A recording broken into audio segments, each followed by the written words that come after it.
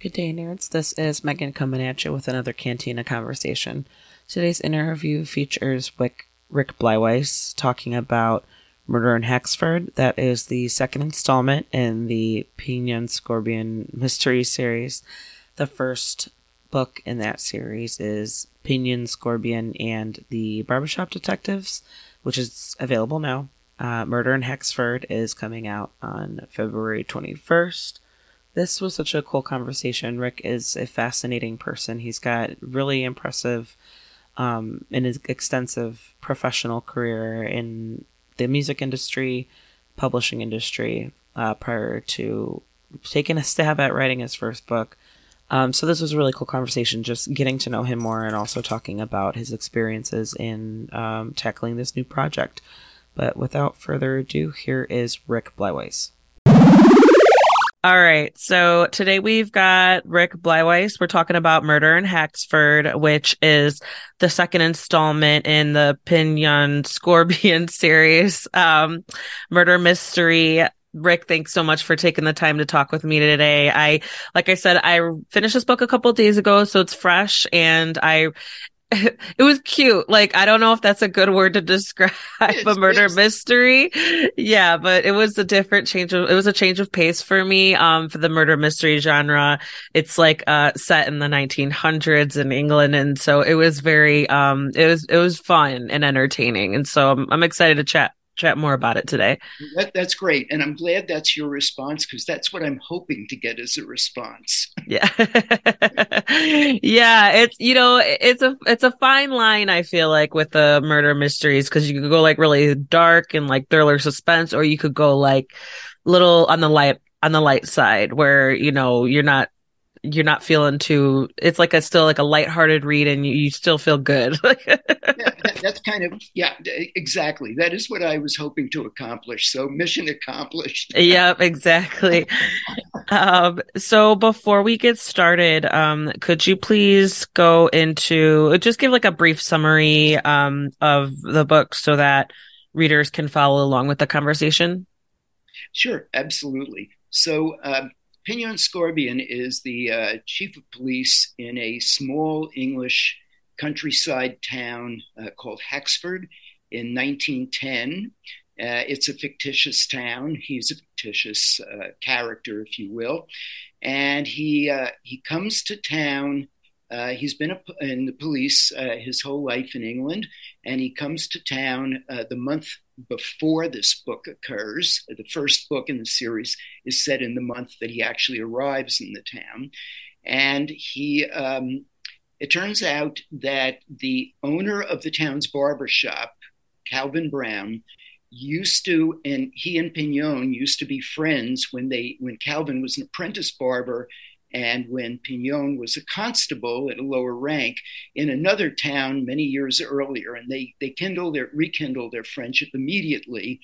And because Scorpion is sort of new to the town, doesn't know his own police staff, etc., as he did when he was a constable once, he enlists the aid of Calvin's barbers, Eve and Barnabas, and his shoeshine man, Thomas, and a local reporter Billy, who writes up the exploits of these cases, and a bookstore owner, Thelma Smith. And Pignon enlists their help in helping him solve the cases and interrogate suspects and interview witnesses, and they do it all in the barbershop. And in the book, there are 3 crimes. This is not a spoiler, it's just what the crimes are. There's a blacksmith who is shot and killed on the way home after helping a friend birth some baby calves. And then there is a hot air balloonist who is shot with an arrow and killed while ostensibly in the air in the balloon alone, and nobody can figure out how that could happen. And then there is a usurious money lender who mysteriously dies in the barbershop while having his hair cut. And the book is the best way I could describe it is a classic a throwback to classic whodunits of the Agatha Christie, Sherlock Holmes era, with a little of the humor of John. Oh my God, why am I blanking? Robert B. Parker, with Spencer series, with what I believe people will find to be colorful characters. Everybody's kind of quirky. And Hmm. Scorpion and Thelma, the bookshop owners, start having a relationship. And then there's the foe of Scorpion's, Faustin Hardcastle, who's a newspaper owner that tries to discredit him, and that's kind of a thread that runs through, and so it's just I hope people enjoy reading it, forget some of the stresses Yeah. of today's world, and just kind of laugh occasionally and go, oh, now how did they do that, and kind of are challenged by the mysteries. But it is light reading. There's no gore, there's no heavy sex, there's none of that in it. It's just like feel good mystery. Yeah, and I like I said, it's a different approach, and I enjoyed it because it was kind of like, oh, here's a dead body. Well, ma'am, can you identify him? It's just like so, like light and yeah, like I said, cute, and it's just yeah, it's just it makes it a little fun because you're kind of like, well, yeah, let's solve this. What happened? Like, and how did Right. it happen? And why? And it's it's just like you build the suspense a little bit only because you could tell that Pignon's like kind of like, I've got to figure out, but I want everybody here so I can explain it. So That's readers are like, well, come on, let's get it going. that's kind of a formula that's used in a lot of the BBC TV shows too, like Death in Paradise and a few others, where they kind of assemble all the suspects, and it's like, okay, and then the main characters start Yeah. going through it for everyone. It's kind of the same formula in a way. Yeah. No, it's I mean, hey, it works. So But why not?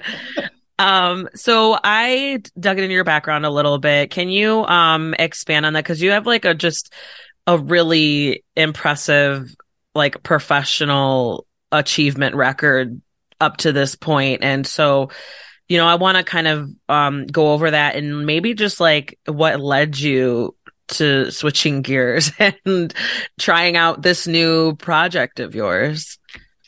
well, I'll try to make it short, okay? Because it's a long career. Uh, Basically, I spent the vast majority of my career up until 2003, 2002 in the music industry. You can see from my office wall behind me some of the plaques that I was given for working on various projects, artists, and records. But I was also a record producer myself. I produced over 50 records. I had a Grammy nomination. I had one of my records used by the National Football League, another one as a music bed, another one used as the bed of a Coca-Cola commercial. Um, but I also was a senior executive in the music industry and worked with U2 and Whitney Houston and Pink and David Bowie and Kiss, and I worked on one of the earliest rap records, Curtis Blow, The Breaks, and I worked with Run DMC and Wu Tang, and I mean it's like I enjoyed every second of it. And then I in 2000, and I also chased rainbow, the pot of gold at the end of rainbows my whole life, because aside from the record producing, I also founded and ran a New York City tourism company that was an absolute disaster. But Oh no. if you don't try, you'll never succeed. And I also owned and ran and then sold for a profit, which was a good thing, a video sales company. So I've done a number of different things. I retired in 2002. I moved from New York City to the small rural town of Ashland, Oregon in 2003. And I got bored. And I joined the boards of directors of the Oregon Shakespeare Festival, the Ashland Independent Film Festival, the Food Bank.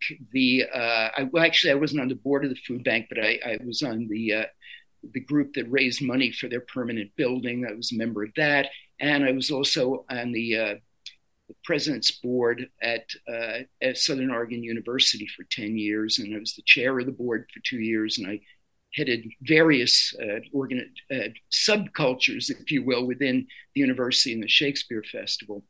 And my next door neighbor was a poet. And she knew that I had done some nonfiction writing. I had, over the course of my career, I always loved writing. And so, in addition to writing songs that I did, I wrote newspaper articles and columns and magazine articles, but they were all nonfiction. And Mm. she said, I'm a member of a writers group. So I think you'd like the people. I think they'd like you. So why don't you come join us? So I joined them and I liked them and they stirred my creative juices. So I started writing fiction. Coincidentally to that happening, a friend of mine who lives up in Portland, Oregon, called and said, I'm coming down to Ashland because this is him talking now. I own the audio rights to Winnie the Pooh, and I'm going to license them to this publishing company called Blackstone that's located in Ashland. Is it okay if I stay with you while I'm there? Of course. Mm. So while Christopher was at Blackstone, he mentioned me and my wife, who was also an executive in the music industry early on, before we moved here. And the owner and founder of that company, of Blackstone, met with us and hired us as consultants and to be on his first board of directors. I'm still there 17 years later. I'm head of business development, and I've been acquiring big authors and debut authors and doing a lot of different things.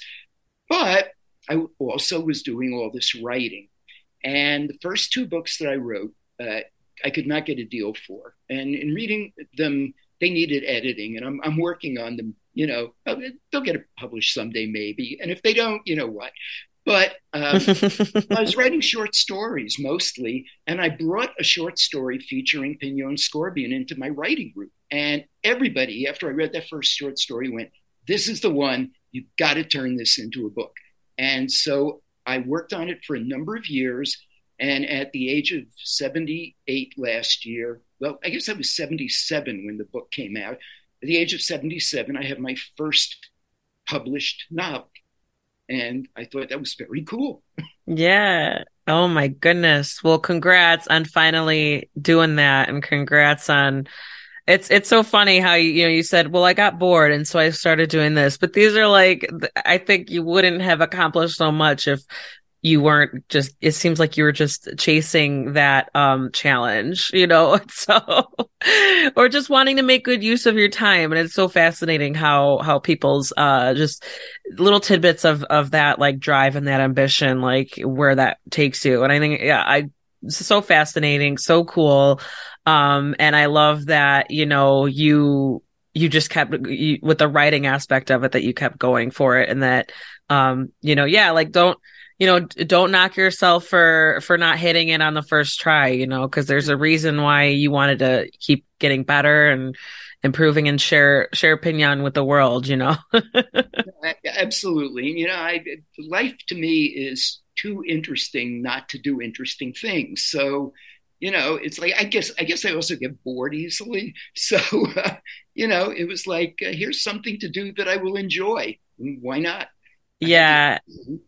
Yeah, and it's like the creative aspect, because you're definitely in that creative side of all those industries where aside maybe from the consulting, but that's still got some creative aspects to it, where you kind of have to like get your help others get their creative juices flowing and stuff like that too. No, yeah, that's awesome and very impressive. And I'd say you made good good use of your time here so far.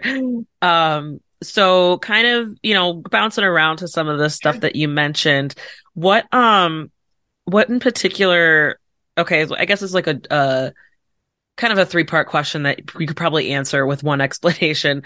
Yeah, right. What draws you to like the murder mystery? Why did you choose like early 1900s? Why did you choose England, like across, the world, to like, because it's very, distinct in this very distinct setting, very distinct time period, very distinct like genre. So what drew you to all of that? Why did you make those choices? Well, what drew me to mystery was the first series of books I ever read. I mean, I can't remember if I read something when I was 3 years old or 4 years old, but the first thing I remember was the Hardy Boys series, which was, a series of mysteries. And then I got hooked on, I read every book that Agatha Christie wrote. Read every book and story that Arthur Conan Doyle wrote. I just started consuming mystery authors, Maigret and Rex Stout and Ellery Queen, and it's just Chester Himes. Through the years, I just have been an avid mystery reader, so it just seemed like a natural genre for me to be writing in because it's what I love reading and what I have a lot of familiarity with. As to why I did it in England and in that era, I've been to England a few times, many times actually in my career and life.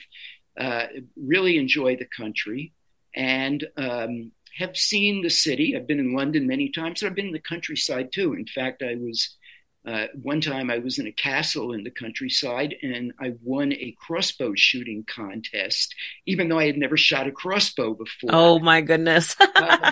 And so I just sort of like bonded with the country in that regard. And why did I set it there and put it in that era? I think it's because I wanted to replicate to a degree for today what the style that Agatha Christie and Doyle wrote in. I tried to some degree, be, if you're going to have Hercule Poirot over here and Sherlock Holmes here, I wanted the third leg of that stool to be picking all the same general era. They're all deductive, observational. They each have their own quirks and they're very different from each other, but they also share things in common. It just seemed natural, but I'm going to give you another part to the answer too. And the other part to the answer is the books write themselves in me. I'm not a plotter. I'm a pantser. I write the seat of my pants. The books actually show up in my brain and start playing out like a movie. And my job is to sit at my computer keyboard and type what I'm seeing play out in my brain. And it was just there. So it's like, okay, let's go with it. Yeah, absolutely. I think that's a lot really common with even just experienced writers where they don't plot or they don't outline.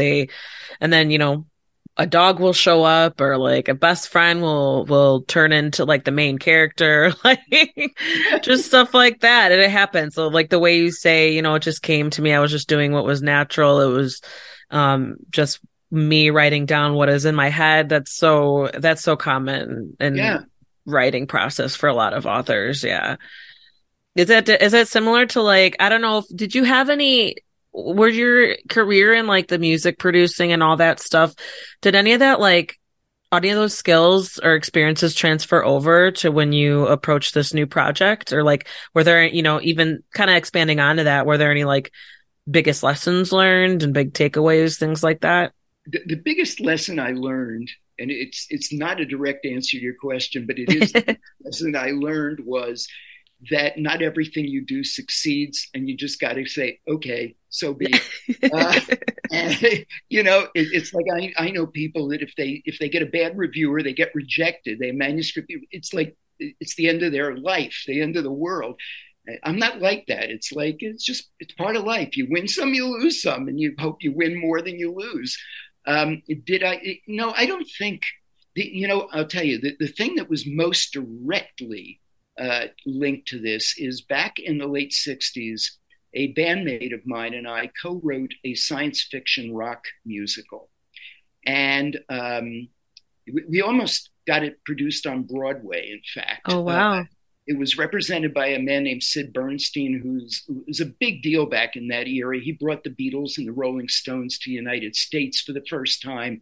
And then it was produced, the demonstration recordings were produced by a man named John McClure, who was Leonard Bernstein's producer. And they brought it to a man named Robert Stigwood. And Stigwood was the man who shepherded the Bee Gees and managed them their whole career. He also was an impresario. He produced on Broadway Joseph and the Technicolor Dreamcoat. He produced the movie Saturday Night Fever and Grease. I mean, it was a big deal guy. And Sid brought him our rock opera.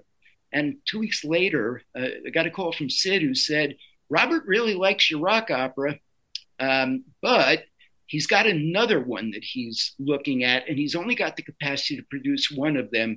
So we'll know in about 2 or 3 weeks which one he's going with. Keep your fingers crossed. Well, fingers crossed didn't work out because he produced the other one. But the other one was Evita. And I don't know if you know that Evita started as a rock opera, not as a play or a movie. Okay. And so it's like, I'm okay losing out to Evita in retrospect. Yeah. That experience of writing a structured fictional story really kind of laid the foundation for what I did later in life, writing these fictional books. Mm-hmm. Yeah, absolutely. And I imagine, yeah, that's kind of where it crosses over a little bit, where you have to like write it down. You have to give the characters dialogue and you have to, build this plot and build up to it. And, that whole beginning, climax, resolution, all that jazz. And so, yeah, absolutely. That would have given you a little bit of taste, a little bit of experience, but within a realm that you were already familiar with and with your network that you were already like established in.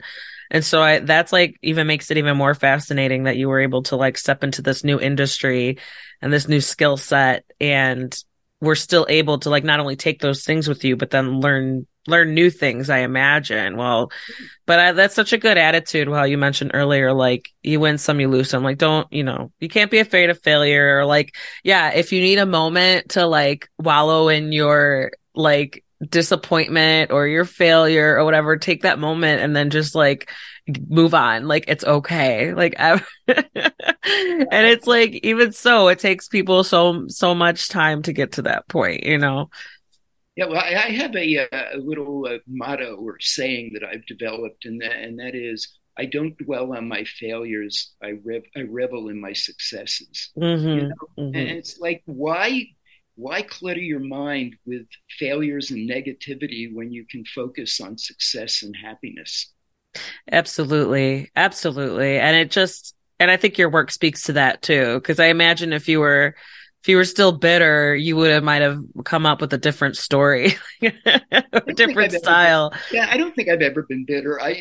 That's for people who want to be bitter. Do you ever watch the TV show Grace and Frankie with I've caught it a few times. Yeah, I do. I think I like the actors a little bit more than yeah, I, catch like on to the show. there's a character in the show named Mary Elizabeth. She's one of their friends, and in one of the last episodes of the show, she made a quote that I loved so much. I wrote the quote down so I wouldn't forget it because I think it's tremendously germane. Now, obviously, it was written by the writers of the show, but it was spoken by her. And her quote was, "You are always going to be disappointed if all you remember are your failures." Yeah. It's like, come on, remember the happiness. Why dwell on negatives? Yeah, and it's as simple as that. It's really just it's not complicated. It's as simple as that, you Right. know. Um, so let's see here. So this is a series. We've got book one and book two. I'm gonna have to add book one to like my audio to listen to list, I think now, because Good. it I'm interested in his more of his background, because you were mentioning in the first book that his background is a little more fleshed out, understandably, but I still enjoyed him as a character, and because he's quirky too, and he's eccentric, and he's got his unique way of connecting the dots, and what's not to enjoy out of his problem solving style. So aside from that, was there any like going from book one, the debut, and then going on to the sequel, were there any like differences in your experiences now that you kind of had one book done? Anything that stands out that you were able to kind of like narrow down or helped you develop the second book. Does that make sense? Kind of like expanding on that? Yeah, it totally makes sense. Well, one of the things that was very different about the second book than the first was the amount of research I had to do.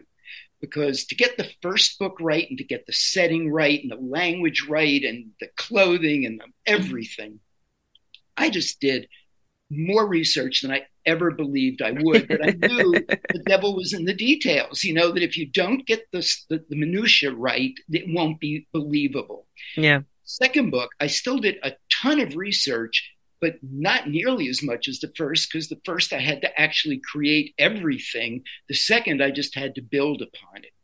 The Mm-hmm. biggest challenge with the second book was making it standalone so that someone like yourself, who read the second book but hadn't read the first book, didn't go, "What is all this about?" And yet, for someone who read the first book, they wouldn't be bored by repetition of things in the second book. And that was really one of the biggest differences between the two books. Another huge difference was how long I had to write the books. Because the first book I wrote on and off over the course of at least 5 years or longer. And the Sure. second book, I had a 1 year deadline to get it written so it could be published a year later. And so it was a very different experience. Yeah. So is that like really difficult having that, kind of that pressure of like like the divided by five, like shrunk down like from 5 years to 1 year? But no, actually, it wasn't, because what I did was I set weekly or monthly word count goals. Not Mm, day by day. There were some days I didn't write at all, and there were other days I wrote 10 hours. So it's really like at the end of a week, at the end of a month, had I hit the numbers that I had set for myself so that I'd be done when my deadline was done, right. and I was able to hit them all. It was not a problem, and I think also when I was writing the book, and I'm writing the third book now, so it's no different. Um, I enjoy meeting these characters in my mind. It's almost like a second set of friends, a Yeah. second reality. And so, as opposed to drudgery or work, it's sort of like, oh, this is kind of cool. The drudgery, if you will, is going back after the first draft is written and making sure there are enough clues, adding more red herrings, making sure that continuity is there. But the writing of it is something I enjoy. I enjoy being with these characters. That's awesome. Yeah, because you have to. I agree with you totally. It is like you get in their minds and then you kind of like with their little personalities, you have to be like, well, how would they respond in these? And yeah, once you get like you dive that deep, it's hard to to get them out. It's hard Yeah, to take a break. Like once you're finished with the book, it's hard to like let them go almost. To like wait there, yeah, why are you still in my brain? Like we're done, I exactly. thought. Yeah, And and I did enjoy learning more about them. Going kind of off of your research, was there a specific process to that, or like, more so, were there any were more fascinating things that you learned while researching, or surprising things that you learned while researching? um, I don't know that there was that many surprising things. I mean, one of the things that I found most interesting was researching the British slang of the era, uh, and that was, there were a lot of words I had no idea these existed. They don't exist anymore, but they're there. Um, no, not really. I used the internet. I used libraries. I used librarians. I used friends. And I'm pretty good at researching. I've always been that way, even in my job. So it kind of felt like a natural process to me. Um, and no, I don't think so. But what was interesting to me and surprising was that after I wrote the first draft, I sent it to two friends who were Brits to check it. And I was surprised, with in spite of all the research I had done, how many things that weren't right Oh that no. they I didn't want anything to be wrong. Yeah. Oh, well, good thinking on your part for sending it to them for, people who've lived and they are from that that exactly. culture, that Yeah, area. They grew up there. Yeah. Oh, yeah. Of that's course, funny. they didn't live in that era; they'd be dead by Sure. now. But at least they had a lot better idea of it than I did, and it was really good. Their help was invaluable, if you will. I also, one of the characters speaks French in the book, so I also had to consult with a French speaker friend to make sure I got all the French right. Yeah. Yeah, because you kind of slip it in there like just yeah, you want it to be authentic, you want it to be natural, or how the a native speaker would respond without wanting to like be rude in English or like yeah. One of the greatest compliments that I've gotten on the books, well, actually, the first book, because the second one's just coming out, um, was a reader um, who basically said, yes, nobody's going to actually solve crimes in a barber shop. I get that. Okay. But the book felt so real that it didn't matter, and that Hmm. was a great compliment.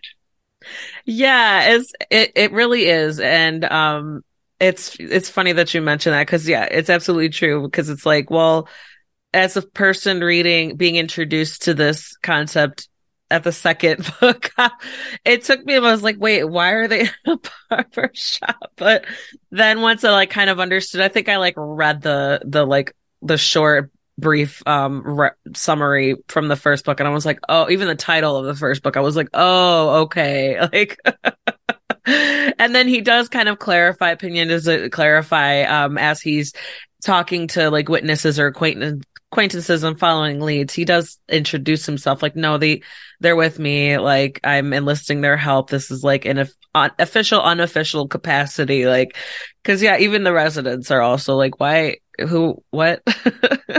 Exactly. Exactly.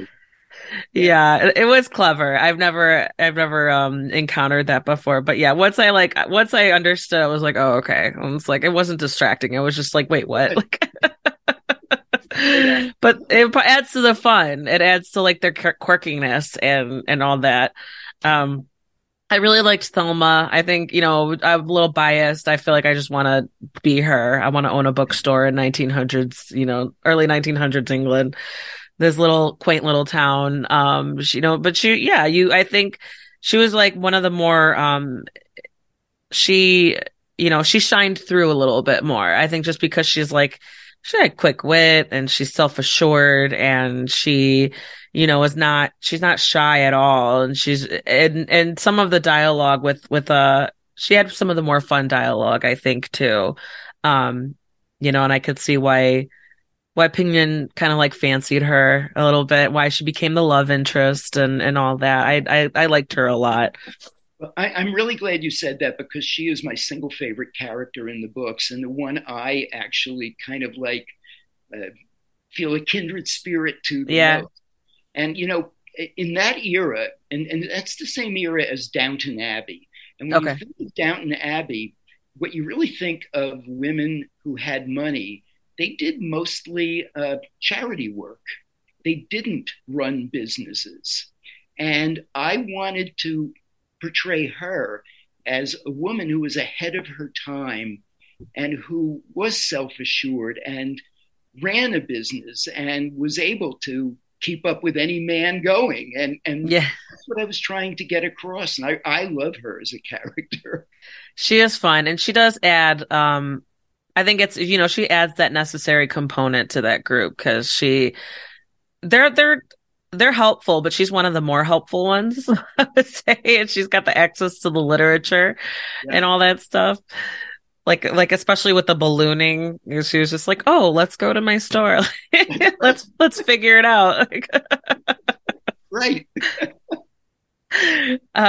So this is another like kind of two-parter question. Okay. And you can refer either like just the second one or both of them.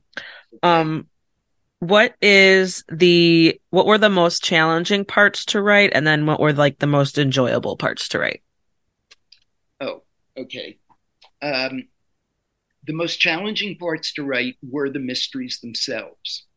Because when I started writing it, what showed up in my head was the mystery, but not the solution, not who did it and not how they did it. Yeah. So the hard part was, even though it played out in my brain, I still had to occasionally stop and go, where's this going? You know? So that was actually the hardest part, was making sure that the mysteries held together, that they weren't solvable by page 3. And at the Yeah. same time, when you were done, you didn't go, well, how was I supposed to know that? Yeah. Um, the most enjoyable part was everything else. It was the characters, it was the locale, it just, like I said, I enjoy being with these characters. So other than just really trying to nail the mysteries, everything else was just totally enjoyable. Yeah, I could see that. I could tell that you had a lot of fun, but I also, I mean, with the murder mystery part is like, the meat and potatoes. I could tell that you had to put more work into that, but that's it. That's what requires the most work. Cause yeah, like you said, you want to respect the reader's time and their intelligence, Right, but you don't want to, yeah, you don't want to like, I feel like maybe when authors try a little too hard, then that they can kind of tiptoe into that little like it's too complicated, but it's like just right. you got to find that sweet spot, where you're leading the readers on, maybe add a twist in there or something. So that's one of the thing I liked about this particular with the ballooning. It's like, okay, the the fall did not kill this man. Like, Right, why does he have an arrow in his chest? right. What? Like, it Exactly. is. It's like, it's kind of outlandish, but it's just like, what happened? Like, what? Like, Exactly. Yeah, if he had just died from a balloon falling out of the air, that would be, I won't say commonplace, but it would be less exotic, if you will. yeah. Oh, they turn him over and there's an arrow sticking out of his chest. Where the heck did that come from?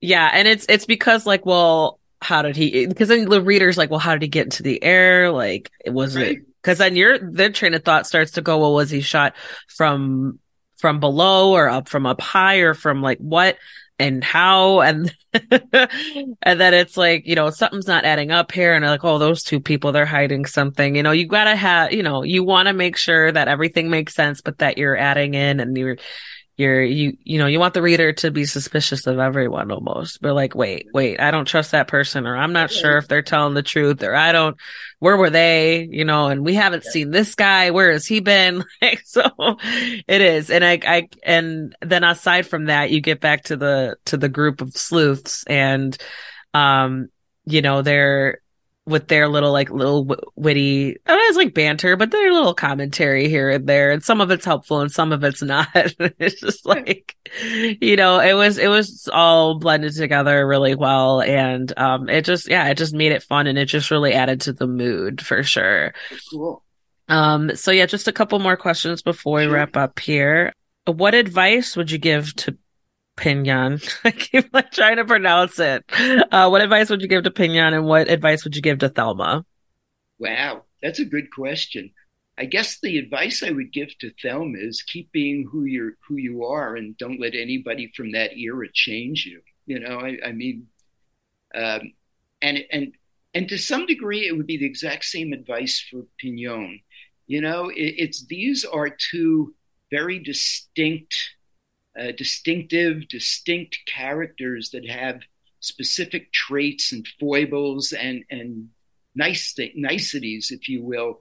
And I think the advice I would give to them is keep being who you are and don't let people try to homogenize you. Mm, yeah, that's good. I like that because yeah, like they are, even though Pignon is like eccentric, it's like that's what it's such an advantage for him and Yeah, how he and his process and how he solves things. I mean, yeah, like he is a little, sometimes he's a little like coy or, at times he's coy and then at times he's a little dramatic, but it's just like, I get the vibe that that's a lot of that was just like the atmosphere at the time. That's like how a lot of people were, or even like how the entertainment industry kind of portrays the society around that time too, where it's yeah, kind of just embellished a little bit, and even the slightest things are noticed. And I think kind of one of my favorite parts where he was wearing a particular outfit and he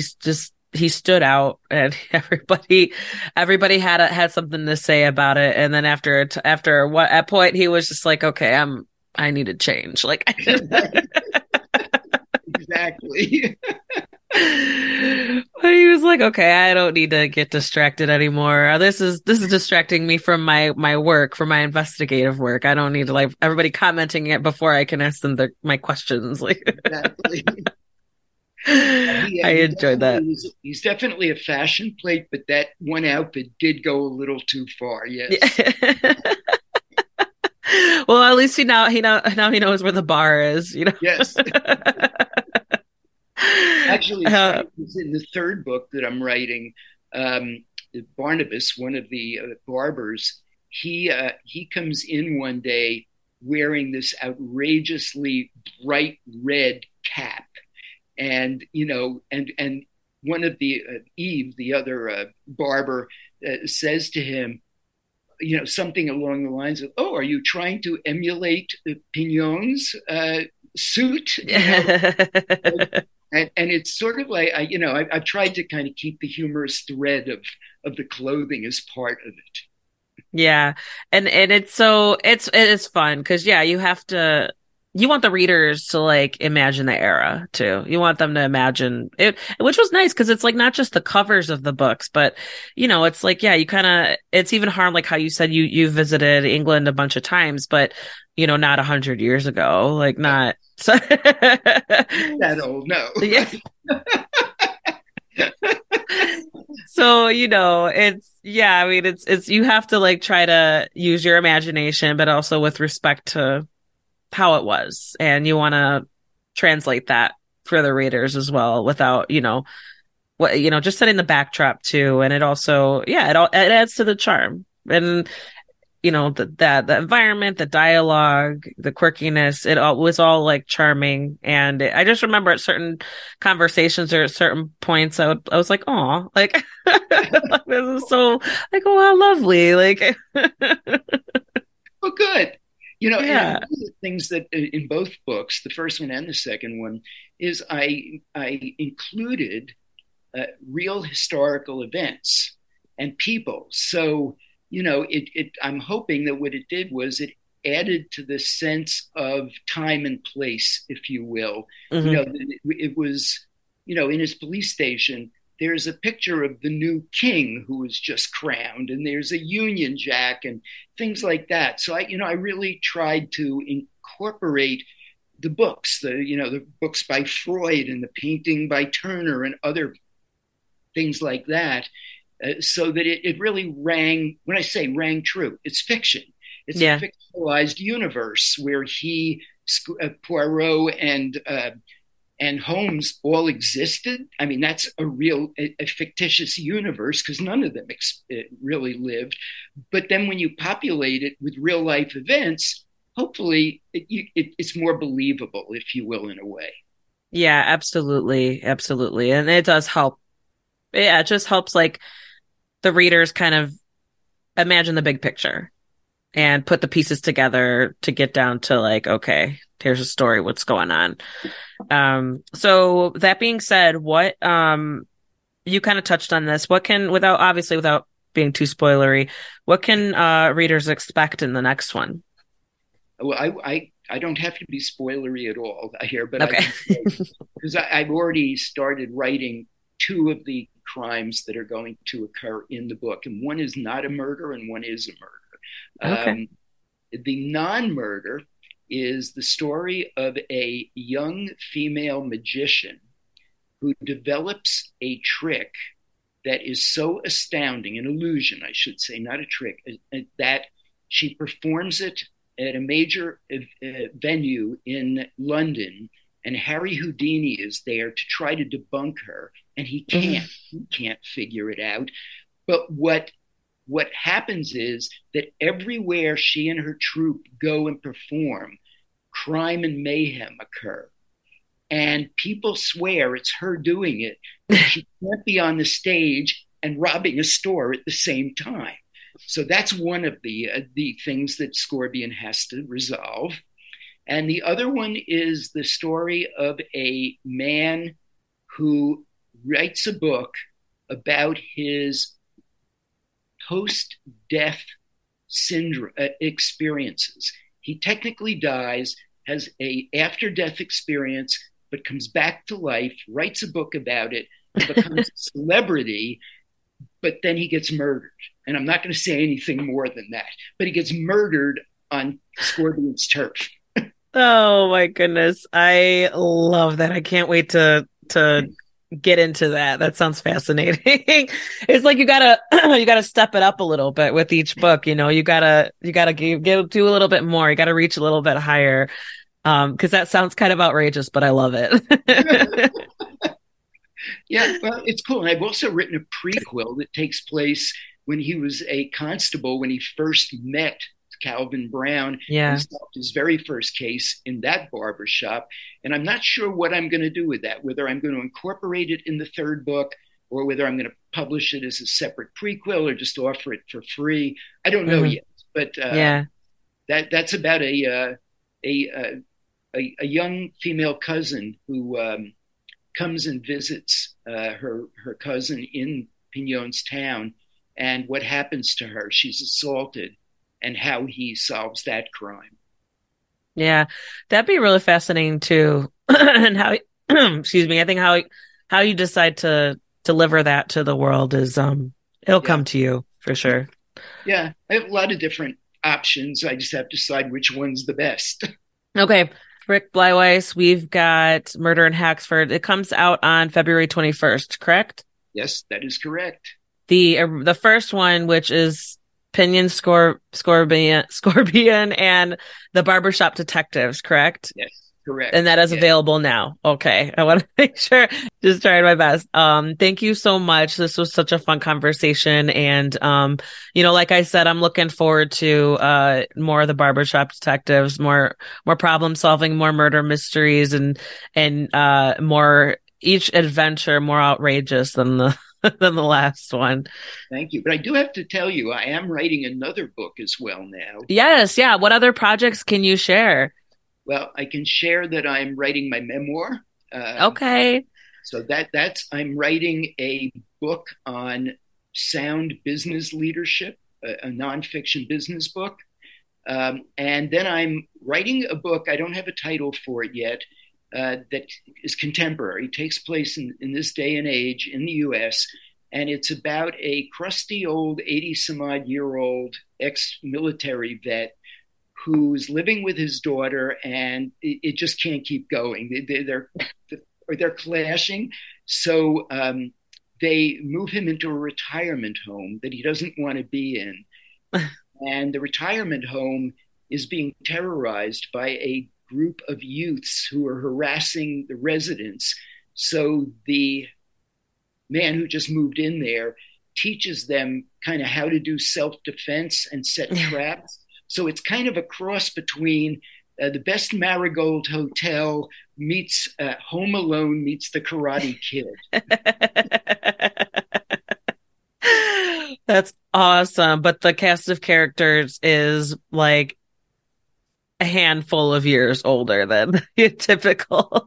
Exactly. It'll be a bunch of very quirky seniors Oh in the my gosh. retirement home that he works with to teach them self defense and set all of these traps up. And and hopefully it'll be similar to the Scorpion series in that you'll like the characters. They'll make you smile. They'll make you laugh. Yeah, I imagine you can have so much fun with that too, and so much fun with those interactions and situations. Exactly. Oh my God, that's so fun. That's awesome. Well, yeah, I'll have to keep an eye out. Like, I'm interested in your memoir as well. I bet you have like so much fascinating life experiences to explore and to share. And, and plus you could compare these skills now that you've got a couple published books under your belt. You could take that momentum, take that confidence and, run with it. That's awesome. Aside from everything I've done in business, I'll try things. I've done past life regression. I've done manifesting. I've done I've done fossil hunting in France and the US. I've dug for diamonds. I mean, I think life's an adventure, and so go for it and have fun. Ye- That's amazing. I love that. That's so fit. Yeah, again, I feel like you don't know how long that memoir is going to be, but that would be so fascinating to check it out. So, Yeah, right. Do you want to share your website, social media real quick? yeah, my website is just rickbleiweiss.com. It really, the trick is spelling Bleiweiss. So Well, I'll be sure to spell it out in the show notes just to make sure. okay, that's great. And I'm on everything: TikTok, LinkedIn, Instagram, uh, Facebook. I'm leaving something out: Twitter, YouTube, and it's either Rick Bleiweiss or Rick Bleiweiss author. I don't think there are any other Rick Bleiweisses, so it's Yeah. pretty hard to miss me. The other thing is I have a show on YouTube called Rick Bleiweiss Chapter and Verse, where I interview authors about the craft of writing. And I've interviewed some really great writers, and I also interview literary agents and people who are involved in making books into films and TV shows and how to do that. And I've just had a lot of fun interviewing people for other authors to give them advice.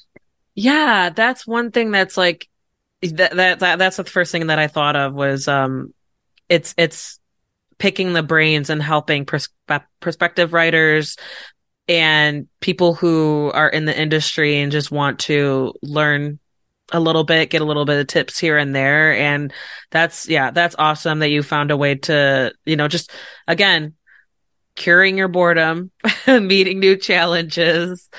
figuring out and connecting people and, figuring out how to essentially just how to help people and to provide more,